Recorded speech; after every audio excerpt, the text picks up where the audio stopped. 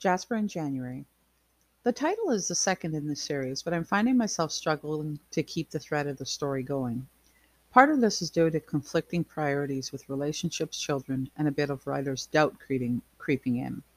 I found a set of videos that were invaluable, but I think I've hit the dreaded middle of the story and I'm mucking about in murky waters. I have a rough outline in mind and I'm continually adding to the story, and it sounds good, but it doesn't sound great.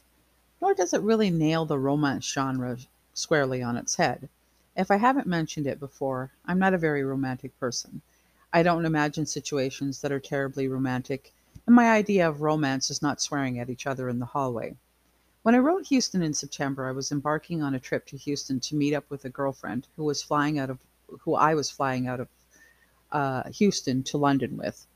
New things were happening in my life, and new inspirations were around every corner. Sadly, it seems that Jasper in January is tanking in this respect. What's worse is I keep getting an influx of ideas for August and Albany. Oodles and oodles of them, in fact, so much that I have to keep filing them away on paper and adding to them daily. In some sense, this is kind of how Houston in September arrived in my mind. I may need to shelve Jasper in January in favor of August and Albany. Thankfully, no one has pre ordered the book, so I'm not on the hook there. It's as simple as removing its cover and going forward with the next title. I also thought I would like to explore an Asian character, and I'm working on making my main character either Chinese Canadian or Korean Canadian. Probably the latter because I absolutely adore K dramas. I love their innocence, their meet cutes, and I'm currently in the middle of a new one called Hometown Cha Cha Cha.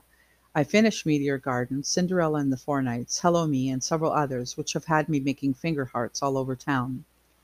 I've also been thinking, considering how poorly Asian people have been treated on account of the pandemic, it would be nice to author a beautiful book with a sweet romance featuring an Asian heroine because Canada is made up of all sorts of people. I've been investigating books written by Asian women in my area and thinking about how I want to represent this part of the population. I'll have to have a sensitivity read and make some new friends who might be willing to give the book a look and to see if it reads accurately. In writing this, it proves I'm not suffering from writer's block, but a block with respect to Jasper in January. Heh, I should make it Jamaican January and turn it into a beach type of book instead of a cozy mystery. Going to bang my head on my desk now.